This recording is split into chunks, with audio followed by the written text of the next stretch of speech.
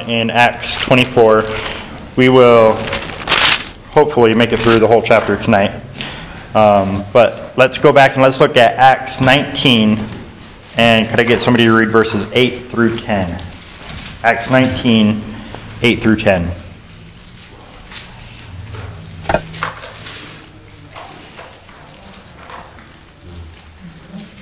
Go for it, Joseph. I can, but I'm not.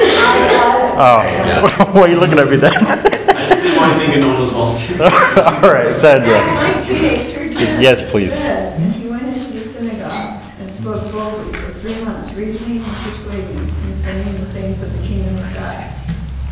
But when some were hardened and did not believe, but spoke evil of the way before the multitude, departed from them and withdrew the disciples, reasoning daily in the school of Tyrannus. And this continued for 2 years, so that all who dwelt in Asia heard the words of the Lord Jesus, both Jews and Greeks. All right, so this is when Paul is ministering in Ephesus, and we see that the response wasn't necessarily what he was hoping for, that people were speaking evil of the way before the people, and he withdrew from them and took away the disciples, reasoning daily in Tyrannus. And then it also said that all of those who lived in Asia heard the word of the Lord, both Jews and Greeks. And jumping down to verse 26, it says, "You see and hear that not only in Ephesus, but in almost all of Asia, this Paul has persuaded and turned away a considerable number of people, saying that gods made with hands are no gods at all.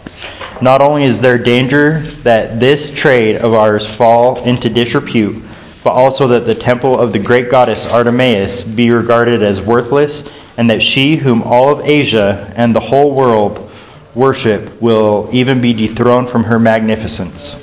When they heard this, they were filled with rage. They began crying out, saying, "Great is Artemis of the Ephesians." The city was filled with the confusion, and right? And they rushed with one accord into the theater, dragging along Gaius and Aristarchus, Paul's traveling companions from Macedonia. And when Paul wanted to go into the assembly, the disciples would not let him. Again, trouble in Ephesus, right? They're not responding, not having the kind of effect that he wanted to have in Ephesus, in Asia, that they are retaliating against him. And that's going to come up in our chapter today. And then in verse 20, or chapter 20, verse 1, he got out of there as quickly as he could. It said that after the uproar had ceased, Paul sent for the disciples, and when he had exhorted them and taken his leave of them, he left to go to Macedonia.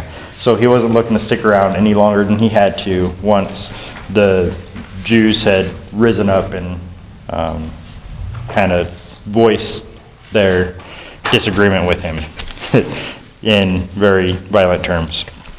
Let's jump forward to chapter 21. This is where we've been most recently.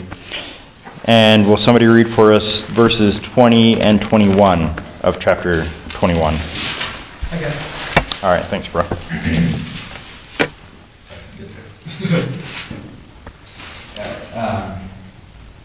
Sure you got it? Okay. When they heard this, they praised God. Then they said to Paul, "You see, brother, how many thousands of Jews have believed, and all of them are zealous for the law. They have been informed that you teach all Jews who live among the Gentiles to turn away from Moses, telling them not to circumcise their children or live according to our customs." All right, and so after he left Ephesus and went to Macedonia, he had his eyes set on Jerusalem. Remember, he was going to go to Jerusalem. He was warned many times, you don't want to go to Jerusalem because they're going to beat you. You have chains and jail time waiting for you in Jerusalem. And he said, "I'm going anyway." He got there and he gave his report of all that God was doing among the Gentiles. And verse 20 says, they began glorifying God, and they were praising God for it, but immediately they warned him and said, "Hey, there are all kinds of Jews here who are upset, and they think that you're speaking against Moses, and they've been influenced by other Judaizers, it seems, who have come in and said, well, Paul is really speaking against Moses. He's not a true Jew, and you shouldn't be listening to what he has to say. Jumping down to verse 27, so catch us up a little bit more. It says, when the 7 days were almost over, remember he was advised by them to go and take this vow with 4 other young men who were taking this vow, to join them, to pay for them to take the vow, so that the perception would be, oh, well, he is a Jew. He isn't abandoning all the Old Testament rituals and things, and he's still on board. We can trust this guy. So he went and he paid for them. He participated in this purification rite with them. And it says, when the 7 days were almost over, the Jews from Asia, the same Jews that we read about back in chapter 19, the Jews that were causing trouble in Ephesus, they, upon seeing him in the temple, began to stir up all the crowd and laid hands on him, crying out, men of Israel, come to our aid. This is the man who preaches to all men everywhere against our people and the law and this place. And besides, he has even brought Greeks into the temple and has defiled this holy place. For they had previously seen Trophimus the Ephesian in the city with him, and they supposed that Paul had brought him into the temple. Then all the city was provoked, and the people rushed together, and taking hold of Paul, they dragged him out of the temple, and immediately the doors were shut. While they were seeking to kill him, a report came up to the commander of the Roman cohort that all of Jerusalem was in confusion. And so that's when this Roman cohort steps in, rescues him pretty much from the Jews who are trying to beat him, and takes him and imprisons him, right? And we learn later on in chapter 23 that this is Claudius Lysias is his name, who came in and rescued Paul. So that catches us up a little bit to where we're at. After they took him in 22, in the middle of 22, Paul kind of causes a stir between them, talking about how salvation has come to the Gentiles, and they didn't like that, and so they threw a fit about that. And that kind of derailed the hearing for a little bit. In chapter 23, he brought up the issue of the resurrection we talked about last couple of weeks, and how this, again, kind of derailed things, causing a division between the Sadducees and the Pharisees, and it caused them to turn against each other and to take their eyes off of Paul. And the Pharisees kind of came to Paul's defense, and the Sadducees were against Paul. And so both times there was kind of a mob mentality that kept this trial from going on. And so in 24, we're going to see that the trial has moved from Jerusalem to Caesarea. So this trial takes place in 3 major areas. In Jerusalem, which we've pretty much completed our look at Jerusalem. Now it's going to move to Caesarea and eventually to Rome. But in chapter 24 and 25, we're going to see the aspect of this trial that takes place in Caesarea, which is about 60 miles away from Jerusalem. So, any thoughts or questions before we jump into 24 about where we're at? All right. All right, so 24 is broken up into 3 parts, kind of. Before we get there, anybody able to decipher what my beautiful drawing up here is? Dishwasher. That's a good guess. Boxes. Wow. Man. Tables. 3D. Andy was in here pestering me about it. How accurate is it to whatever it's supposed to be? Not accurate at all. No. I guess All right. it was an obelisk, it was a tombstone. I brought that on myself. All right, so I'm trying to draw a courtroom scene because, Yeah, of course. man, he's. That's supposed to be the judge. Yeah, this is, what is it called where the judge The high presides? The bench. Okay. Yeah. There's So usually 2 things on the sides of it. Is this like abstract? Yeah, one for the. maybe there wasn't in Caesarea, but I don't know. I'll give him a little gavel. Will that help? Here you go. All right. So that's where the judge belongs. And then what's over here on this side? Maybe, but in the movies, defendant's on this side. It's been a while since I've been to court, but I think the defendants are over on this side. The prosecutors are over on this side. So that's how I'm gonna write. You know, Rex, right? Yeah, Yeah, no? from back, I'm not sure what you're doing. We've got a camera up there. All right. Maybe my pictures won't be of much help tonight, but we'll go through the chapter and see what we can get out of it anyway. Anyway, the chapter is broken up into 3 different parts. So the first part's the prosecution, and then the second part's going to be the defense of Paul, and then the third part is going to be the judgment or the ruling, maybe, kind of. So 3 different parts of the chapter that we can break it up into. Let's go ahead and look at the first part here.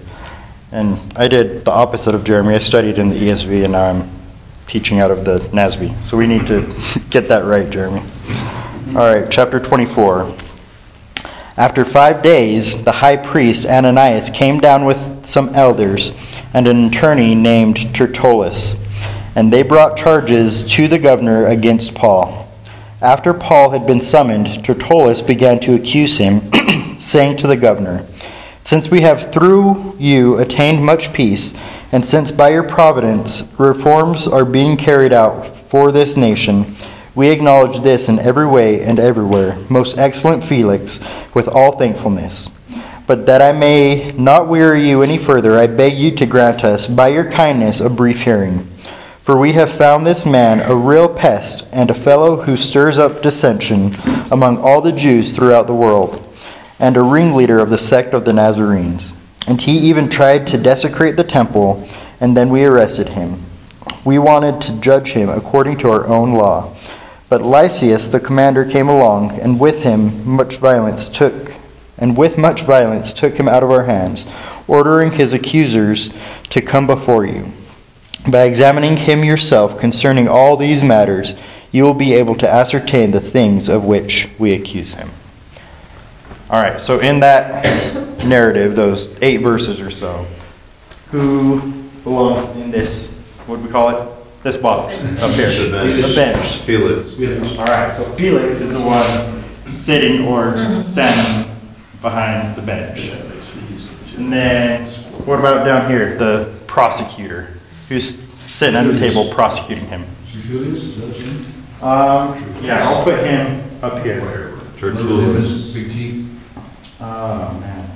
How do I spell that? Tertullus.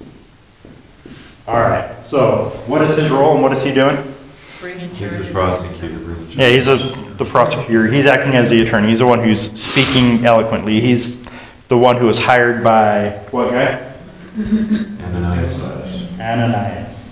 So Ananias came down with some elders, and he grabbed Tertullus, who does this for a living. He's eloquent and well-spoken, and is acting as their lawyer.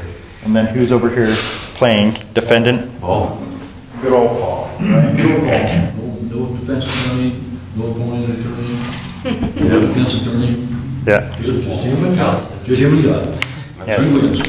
Paul and the Holy Spirit, right? Right. Speaking on behalf of Paul. So, yeah, no matter how good Tertullus is, I'd rather be in Paul's corner, right? All right, so after 5 days, a high priest, Ananias, came down with some elders with this attorney named Tertullus and brought charges to the governor against Paul. So this Tertullus guy, he was probably a Jew, even though he has a Roman name, and that was his job. That was his vocation, is to go to court and to speak on behalf of people, to prosecute people. And verse 2 says, after Paul had been summoned, Tertullus began to accuse him, saying to the governor, and how does he start off his accusation there? Verses 3 and 4. 2 and 3. Yeah, he's sucking up, right? Yeah. So flattery was pretty customary to start off and to flatter the governor or whoever you're speaking before, and just try to suck up, like you said, Britt. Try to get on his good side. And we learned a little bit about Felix last week. Felix is not really a good guy. He's not the best governor. He is the governor of what region? Judea. Governor of Judea. So that means that he is a Roman. He's kind of working for the Romans, but he's governing and overseeing this area of Judea and working in that area, overseeing all the stuff that gets brought to him. He was actually born and raised as a slave, so he didn't have high position growing up, but his brother was in with all the mucky mucks in Rome, and he was real good friends with Claudius, the Emperor Claudius, and so he got given this nice position as governor of Judea. Tacitus says about him that he thought that he could do any evil act with impunity, and that he also indulged in every kind of barbarity and lust. So he was kind of a dog. He didn't really think that anybody was going to come after him and hold him accountable because his brother was friends with Claudius. He could get away with anything. We'll read in a little bit about his wife. I think we mentioned her last week, and how Drusilla is her name, how she was married to a different king. Drusilla. What was that, Rex? Wasn't it Herod? No, she was the daughter of Herod, but she was married to some king in Syria. He was a king in a region in Syria. And Felix, went and kind of stole her for himself from this king because he thought that she was attractive and he wanted her, and so he just went and took her when she was 15 years old and made her his own wife. And so here at this point that this whole trial is going on, she's not even 20 years old yet, and she'll come up a little bit later, but that gives you a little bit of a picture of the character of Felix. He was known for not really doing or accomplishing much of anything during his whole time as governor of Judea. And so Tertullus, the prosecutor's attorney, is sucking up to Felix. And what does he say about Felix? We enjoy great peace and prosperity because of your foresight. Yeah. Yep. Is that, who has the ESV and can read us the second part of verse 2 and verse 3? Reforms are being made for this nation in every way and everywhere. We accept this with all gratitude. All right, so in every way and everywhere, with all gratitude, most excellent Felix, everything's going great because of your reforms and the things that you're doing. And from all historical accounts, Felix really didn't do much of anything. He quelmed a couple of... Do you guys get like 10 scam calls a day lately? Okay, mine's increased. Last chance to renew your car's warranty. I missed it. I wish I missed it. So yeah, he's sucking up to Felix when Felix really doesn't deserve to be sucked up to at all. Saying that they're enjoying all kinds of peace, much peace in your province. Reforms are being carried out in this nation. We acknowledge this in every way and everywhere, most excellent Felix, with all thankfulness. But that I may not weary you any further, I beg you to grant us, by your kindness, a brief hearing. So you can just see and hear the total suck-up-eriness, right? Coming through. For we have found this man a real pest, and a fellow who stirs up dissensions among all the Jews throughout the world, and a ringleader of the sect of the Nazarenes. So he continues to just speak hyperbolically. He's stirring up everything everywhere. You are the best Felix in every respect. Everything's going great because of your oversight. So everything's exaggerated. You're the best, and this guy over here, Paul the defendant, he's the absolute worst. He's messing up everything. And he even tried, going back, he says that he's stirring up dissension among all the Jews in the world, and he is a ringleader of the sect of the Nazarenes. So, a few different accusations there that are kind of important. In verse 5, he says, "We have found this man a real pest and a fellow who stirs up dissensions." That wasn't something that Rome took lightly. Rome came in, they wanted to rule with an iron fist. They didn't want anybody to cause a stir. They wanted you to sit down in your place and do what you're supposed to do. And so his first charge is a charge saying that he's going against Rome, which is a big deal. If that one sticks, that one lands, and he's really got Paul, and Paul's done. His second charge is a charge against the Jews, saying that he's upset the Jews.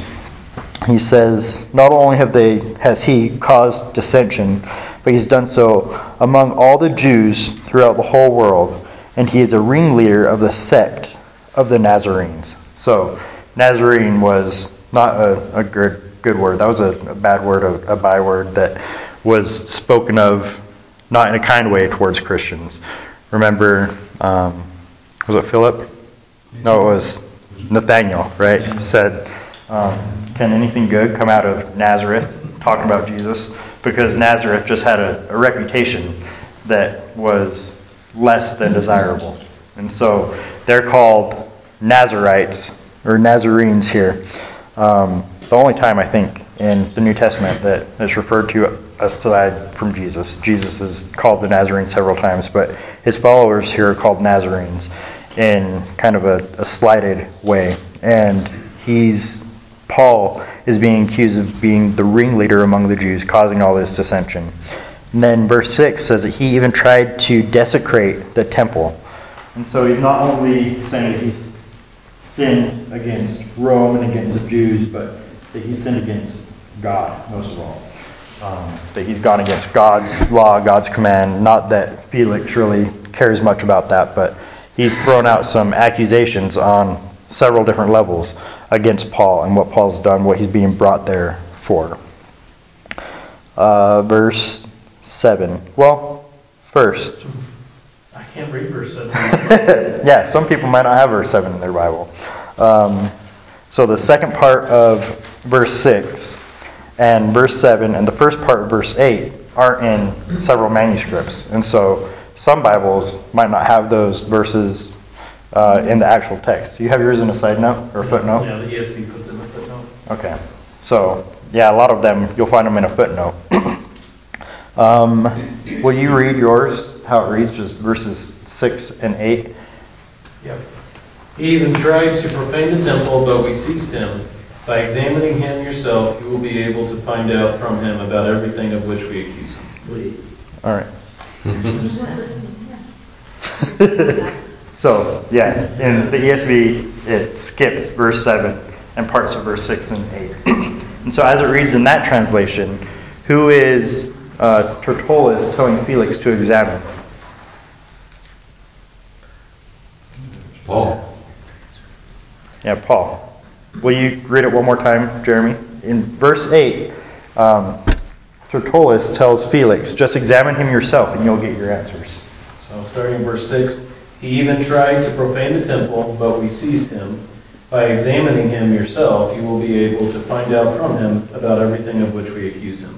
All right. So yeah, Andy, you're right. You'd be talking about Paul if those verses aren't in the original manuscripts. He did this to the temple. He defrauded the temple. He sinned against Rome, against the Jews, against God. Go ask him yourself and you'll figure it out. Go ahead. Wasn't where he was talking about, I think in the commentary, something along the lines that in hopes, are you examining and questioning him that he may trip up, in his testimony or something, and by way of incriminating himself, and you got him. I guess that'd be one interpretation. All right. That was commentary.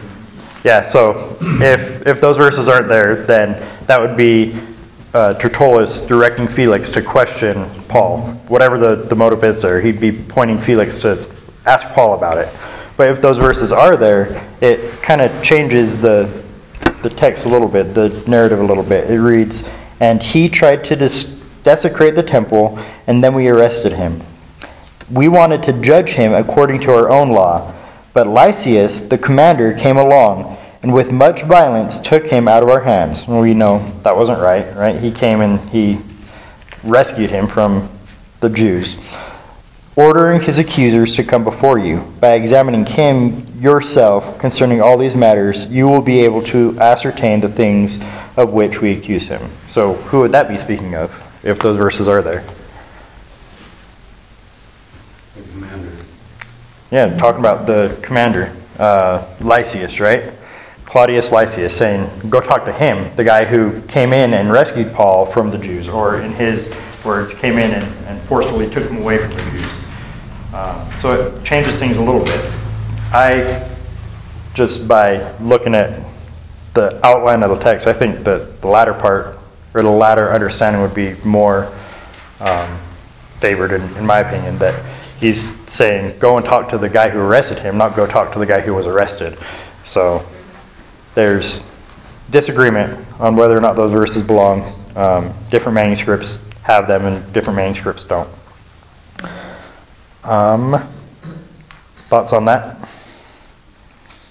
Couldn't it be read also that even with the verse 6, 7, and part of 8, it could still be that they're talking about Paul? I don't think so. I think if those are in there, then it refers back to the person who was spoken of most recently, to Lysias. Go and talk to Lysias and examine him and figure it out for yourself. They left out a few facts, along the way. Oh yeah. It's definitely not a factual presentation by Tertullus. All right. Verse 9. The Jews also joined in the attack, asserting that these things were so. And so it's not only Ananias, but the Jews are over there as well. And so that kind of explains why his story about, in verse 7, about what Lysias has done, his place in all this varies from what we read back in chapter 21, that Lysias actually came in and kind of rescued him. He's the bad guy now because the Jews are joining the prosecution in their accusations. All right. Let's pick up in verse 10 and look at the defense of Paul. When the governor had nodded for him to speak, Paul responded, "Knowing that for many years you have been a judge to this nation, I cheerfully make my defense. Since you can take note of the fact that no more than 12 days ago I went up to Jerusalem to worship. Neither in the temple nor in the synagogues, nor in the city itself did they find me carrying on a discussion with anyone or causing a riot. Nor can they prove to you the charges of which they now accuse me.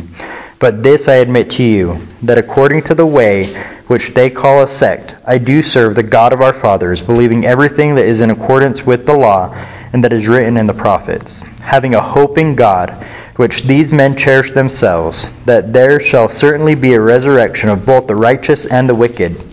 In view of this, I also do my best to maintain always a blameless conscience before both God and men. Now after several years I came to bring alms to my nation and to present offerings, in which they found me occupied in the temple, having been purified without any crowd or uproar. But there were some Jews from Asia who ought to have been present before you and to make accusation, if they should have anything against me. Or else let these men themselves tell what misdeed they found when I stood before the council, other than for this one statement which I shouted out while standing among them, for the resurrection of the dead I am on trial before you today. So Paul was given permission to speak. Felix nodded to Paul, said, all right, defend yourself, it's your turn. And how did he start off? Cheerfully, right? He said, I'm ready to make my defense. I'm not worried, I'm not tripping, I'm not I'm at peace. I'm cheerful to give my defense. No flattery. What's that? No flattery. No flattery, right? And it could be perceived as flattery, possibly, because he gives him a hat tip to how long he's been serving. He says, knowing that for many years you have been a judge to this nation, I cheerfully make my defense. But he's not trying to butter him up. He says, because you've been here for so long, I'm cheerful to make my defense because, or since, verse 11, you can take note of the fact that no more than 12 days ago I went up to Jerusalem to worship. So he's appealing to him to judge righteously, saying, you've been here, you know what's up, you know the system, you know the Jews and everything. So Felix was an informed guy, is what Paul was saying, that you know what's going on, you've been around, you know the area, so I want you to make a good defense, or a good judgment based on my defense. And then he goes on to defend himself. And what is his first defense for this accusation that he's there in Rome trying to cause up dissension among all the Jews? That he went to worship in Jerusalem 12 days earlier. And he said, I've only been here for 12 days. I haven't even been here that long. Just a short amount of time. So use your head, most excellent Felix. You've been here for a while. How could I really cause a riot in just 12 days? Half of which he spent there in Caesarea. So take note of the fact that no more than 12 days ago I went up to Jerusalem to worship. Neither in the temple, nor in the synagogue, nor in the city itself did they find me carrying on a discussion with anyone or causing a riot. So not only had he not been there long enough, but there's a complete lack of witnesses. He says, you guys aren't able to produce anybody who can come up and give you any actual hard evidence of a dissension that I caused, of a riot that I was provoking. I wasn't, what's that word they used of Trump? They tried to get him for? Incite. Yeah, he wasn't inciting anything, right? He's only been there for a little while, and he has no witnesses who are coming up and speaking against him. And then what about this second accusation, saying that he was causing a mess among the Jews? How does he respond to that? Also, there's no proof that there was, to the charges that they were making. Yeah, no proof, no witnesses, right? Because it didn't take place. What does he say about his relationship with the Jews? That he serves the same God of our fathers. Yeah, he says, well, I'll admit to you this, that according to the way, that's just another way of saying to Christianity, that according to the way, Christianity, which they call a sect, I do serve the God of our fathers, believing everything that is in accordance with the law and that is written in the prophets. So he's not in disagreement with the Old Testament. He fully embraces the Old Testament. And he appeals specifically to the resurrection. So he agrees with everything in the law, everything written in the prophets. Verse 15, having a hope in God, which these men cherish themselves, that there shall certainly be a resurrection of both the righteous and the wicked. Let me read for you Daniel. In Daniel 12:2, it speaks of the resurrection. And Daniel 12:2 says that many of those who sleep in the depths of the ground will awake, these to everlasting life, but the others to disgrace and to everlasting contempt. So the Jews spoke of a resurrection. Paul was speaking of a resurrection. Paul actually would have considered himself more of a Jew than they were. Is it Romans 8 or 9? Or neither one of those.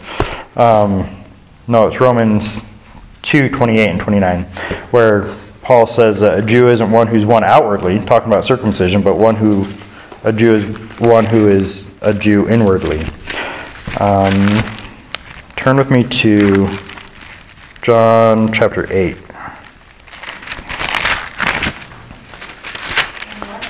John 8. In John 8, Jesus is talking about what it means to be a Jew, to be a child of the Father. Starting in, well, I'll just read verse 19 real quick. So John 8:19 says, so they were saying to him, "Where is your Father?" And Jesus answered, "You know neither me nor my Father. If you knew me, you would know my Father also." And jumping down a little bit, verse 38. He says, "I speak the things which I have seen with my Father. Therefore you also do the things which you heard from your father." They answered and said to him, "Abraham is our father." And Jesus said to them, "If you are Abraham's children, do the deeds of Abraham. But as it is, you are seeking to kill me, a man who has told you the truth, which I heard from God. This Abraham did not do. You are doing the deeds of your father." And they said to him, "We were not born of fornication. We have one Father, God." Jesus said to them, "If God were your Father, you would love me, for I proceeded forth and have come from God. For I have not even come on my own initiative, but He has sent me. Why do you not understand what I am saying? It is because you cannot hear my word. You are of your father the devil, and you want to do the desires of your father. He was a murderer from the beginning and does not stand in the truth, because there is no truth in him. Whenever he speaks a lie, he speaks from his own nature, for he is a liar and the father of lies. But because I speak the truth, you do not believe me. Which one of you convicts me of sin? If I speak truth, why do you not believe me? He who is of God hears the words of God. For this reason you do not hear them, because you are not of God." The Jews answered him and said, "Do we not say rightly that you are a Samaritan and have a demon?" And then at the end of the chapter 58, Jesus said to them, "Truly, truly, I say to you, before Abraham was born, I am." Therefore they picked up stones to throw at him. But Jesus hid himself and went out of the temple. And so Jesus was calling out the Jews. He was saying, yeah, you say that you're Jews. You say that you're Jews inwardly, even though you're only Jews outwardly. You say that Abraham is your father, but if Abraham was your father and you do the deeds of your father, you would listen to me because I am from the Father. If Abraham were truly your father, if God were truly your father, then you would embrace me because I am the Father of one. Before Abraham was, I am. And so he's saying, you're really not as Jewish as you might hope to be. And Paul here, back in Acts 24, he's saying, no, I totally agree with the Old Testament, with the prophets. I am a true Jew in every sense of the word. And I look at the Old Testament, Daniel 12:2 that I looked at, saying, yes, I believe in the resurrection. And I believe that Christ, the Messiah, the great I am, was both crucified and resurrected. So don't tell me that I'm not a Jew. I'm not against the Jews. I am for the Jews. What other evidence does he give that he's for the Jews?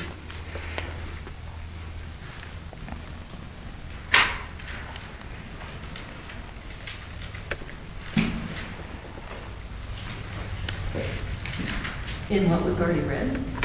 Yeah, back in Acts 24, in his defense, between verses 10 and 21, he gives a couple other reasons for how he's for the Jews instead of against the Jews. He worships the same God, believing everything laid down by the law, written in the prophets. Went to Jerusalem to worship? Yeah, why did he go to Jerusalem to worship? In verse 17. What did you say, Brad?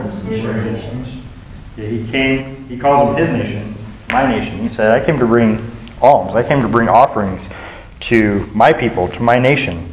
That's why I'm here, because I love the Jews, and they were hurting, they were in need, and so I brought them money, help from these other places. I'm not against the Jews, I'm for the Jews. And he appeals to God himself. I think in 15, having a hope in God, which these men cherish themselves, they shall certainly be a resurrection. Verse 16. In view of this, I also do my best to maintain always a blameless conscience both before God and before men.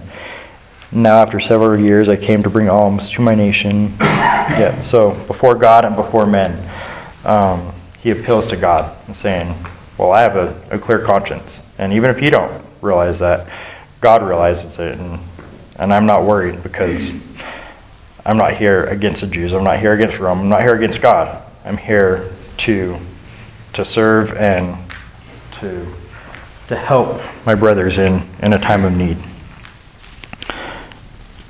And then in verse 18, after he references the offering that he brought, he says, what was that?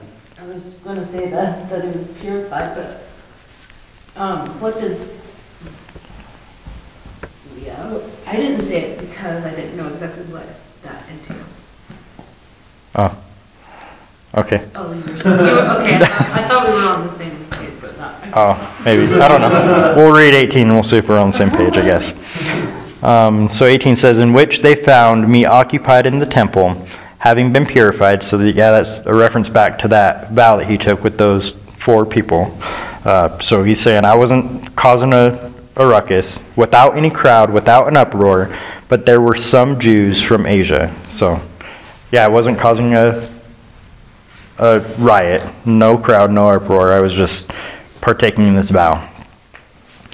And then he references these Jews from Asia, the same ones we read about in 19 from Ephesus, who they were the ones who were causing a stir and an uproar, right?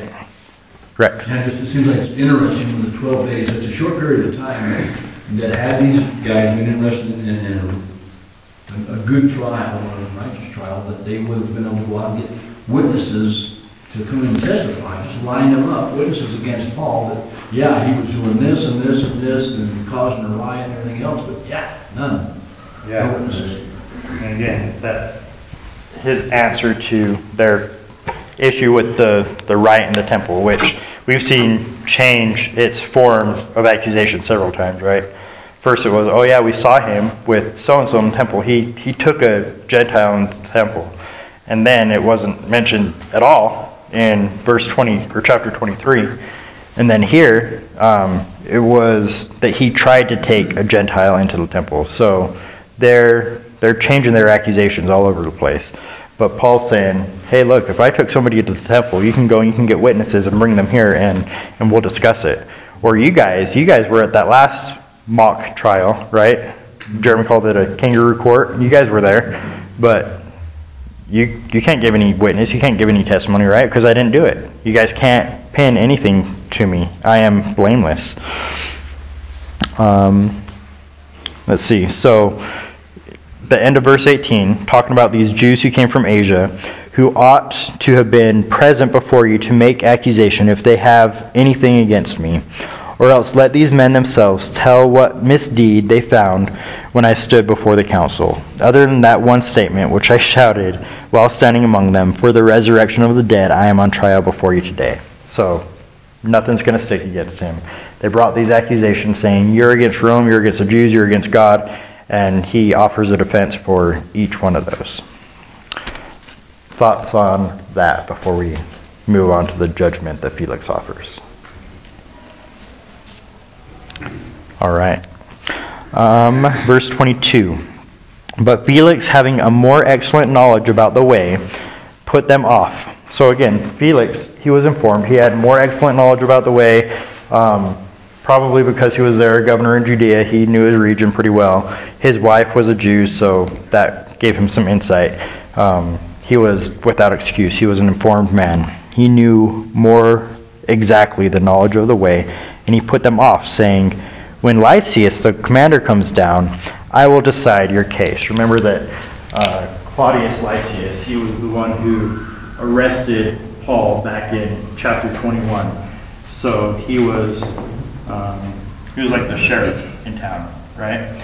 He went in and took Paul, and he took him to this court. He's the one who handed him over to Ananias. Ananias delivered him down, or showed up 5 days later down in Caesarea.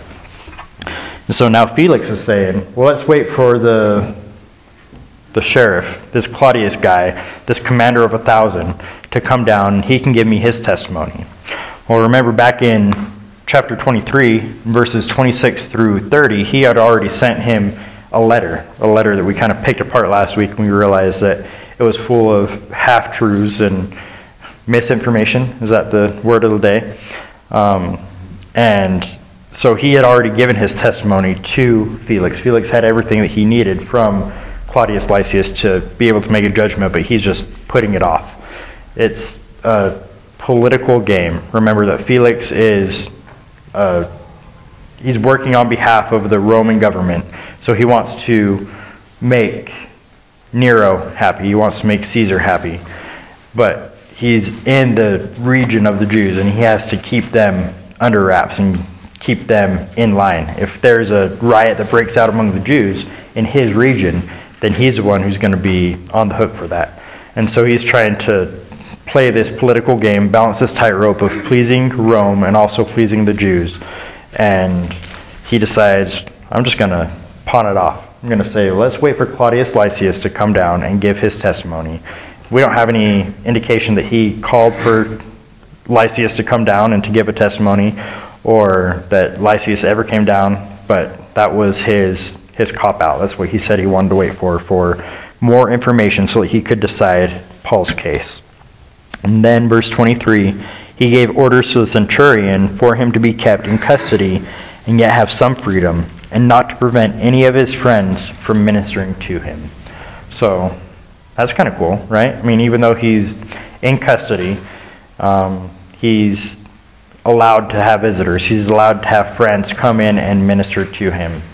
We talked about how when he was in prison in Jerusalem, how he went there to visit his buddies. He went there to visit James and the elders, and he had Luke with him, and yet that church that he had taken all that money to, that he had that sweet affection for, he was unable to see, he was unable to minister to or to be ministered by. But now he's 60 miles away in Caesarea, and Felix said, well, yeah, we're going to keep a hold of him. We're not going to let him go, but he's allowed to have people come in, visitors, to come in and minister to him. So while he was kind of mocked by his inability in Jerusalem to be able to do this, he has a freedom here that he didn't have in Jerusalem. So that's kind of a sweet thing. House arrest then, possibly? Or was he actually in jail, you know? He was in his praetorium still, right? Sound like more of a house arrest type thing. Yeah, he definitely has freedom that a typical prisoner isn't privy to. So he has people come in and go in, able to bring him stuff and care for his needs. Cake with a file in it or something? Yeah. You know how it is. You worked in a prison. Yeah. All right, verse 24. But some days later, Felix arrived with Drusilla, his wife, who was a Jewess, and sent for Paul and heard him speak about faith in Christ Jesus. So he's got him there in his own little private sector, and he's got freedom, but he's kind of using him. He's bringing him in and asking for stuff, right? He says, but as he was discussing righteousness, self-control, and the judgment to come, Felix became frightened and said, go away for the present, and when I find time, I will summon you. And so Paul, being the master evangelist that he is, he's still preaching the gospel. In our theology class, we're going through the Holy Spirit right now, pneumatology, and we're talking about the ministries of the Holy Spirit to the unbelievers. And what does the Holy Spirit convict the world of? Sin and righteousness and judgment. All right. He convicts the world of sin, righteousness, and judgment. And that's what they're talking about. They're talking about righteousness and how God is the standard for righteousness, how we have a need for righteousness. Talking about sin, how Felix was unable to measure up. He had a lack of self-control. He's out there marrying 15-year-olds that aren't even his, right? He's not self-controlled in any measure. And then judgment to come. And so Paul's preaching to this man who has his life in his hands, and the decision to be able to let him go unashamedly. Because as we've already looked at, he's been told by Christ himself he's going to end up in Rome. So he has absolute freedom and boldness to preach the gospel without fear of what man's going to do to him. And then verse 26 says, at the same time, too, he was hoping that money would be given to him by Paul. Therefore, he also used to send for him quite often and converse with him. So again, this guy is wicked and twisted, right? He's not an outstanding, upright, righteous judge. He was unwilling to let him go because he feared the Jews and he wanted to appease the Jews, but he was willing to do it for money.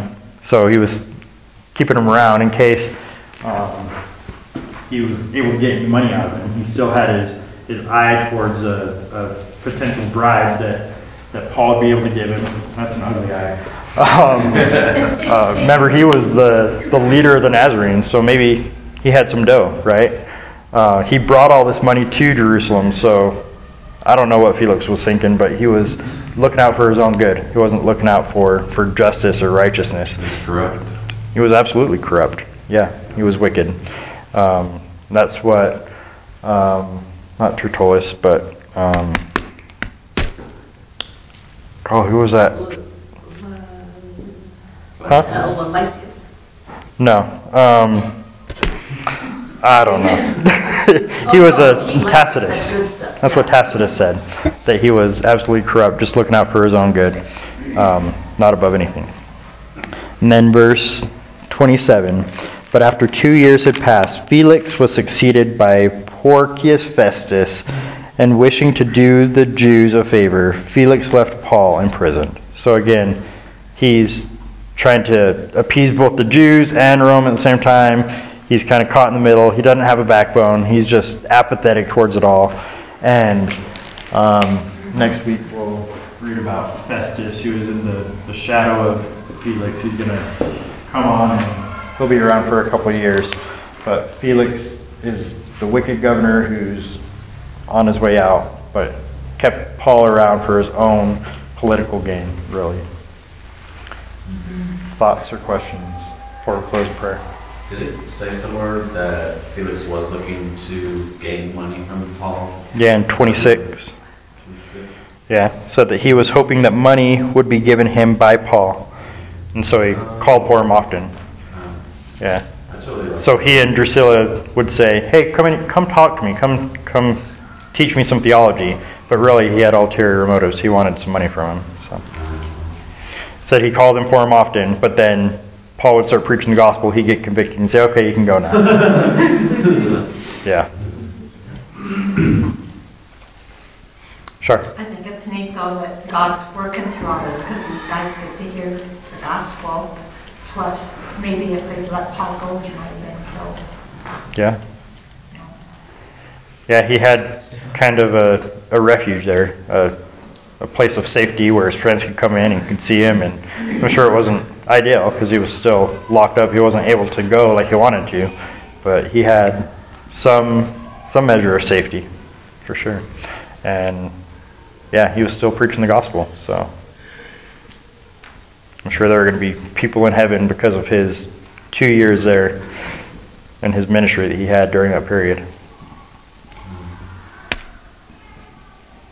All right, let's pray.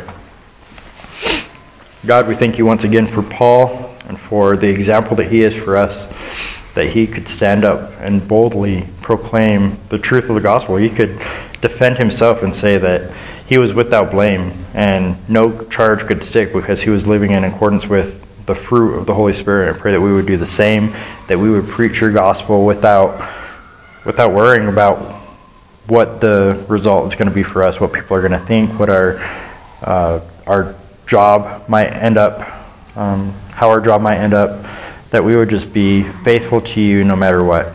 God, I thank you for the truth of your word, and I pray that we would be Christians who would stand out for you, who would be completely different. We would live as children of God and be recognized as children of God based on our words and our fruit. I pray this in your name. Amen.